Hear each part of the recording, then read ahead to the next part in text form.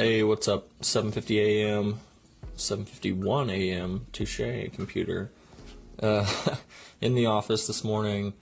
Got here a little early to record because I just really don't like being around other people when I do it. I feel like I'm more free when I'm alone, and I can just say what's on my mind without being judged. So here I am, and I was thinking about this Gary Vaynerchuk video that I watched yesterday, where he talks about, I can't remember exactly what it was, but somewhere in the video he's talking about how he produces so much content.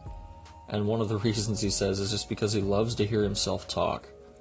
And I kind of laughed because I had been told by somebody in the past who was watching some of my YouTube videos that I just apparently love to hear myself talk, and that that's the only message they were getting out of anything that I was saying.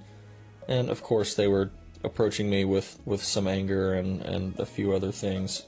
But I kind of took it to heart, when I heard that. I was just like, well fuck, maybe I do, maybe I do just like to hear myself talk. But then, after listening to Gary yesterday, I was like, well, why wouldn't anybody want to hear themselves talk? Like, why shouldn't we like hearing our own voices? What the fuck is wrong with that? What the fuck is wrong with wanting to hear yourself talk? We all have this gift, this ability of speech and vocalization, and none of us want to use it because why?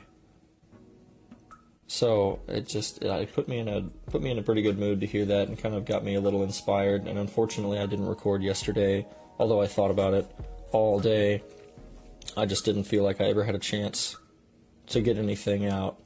So this one's gonna go out, and even though it's short, I just wanted to record it and say that I do like to hear myself talk, even if it's not necessarily important, because at least what comes out I can work with. If I'm talking about it and I realize what I'm saying is stupid, I can assess that and be like, hey, remember that conversation you had where you said these things?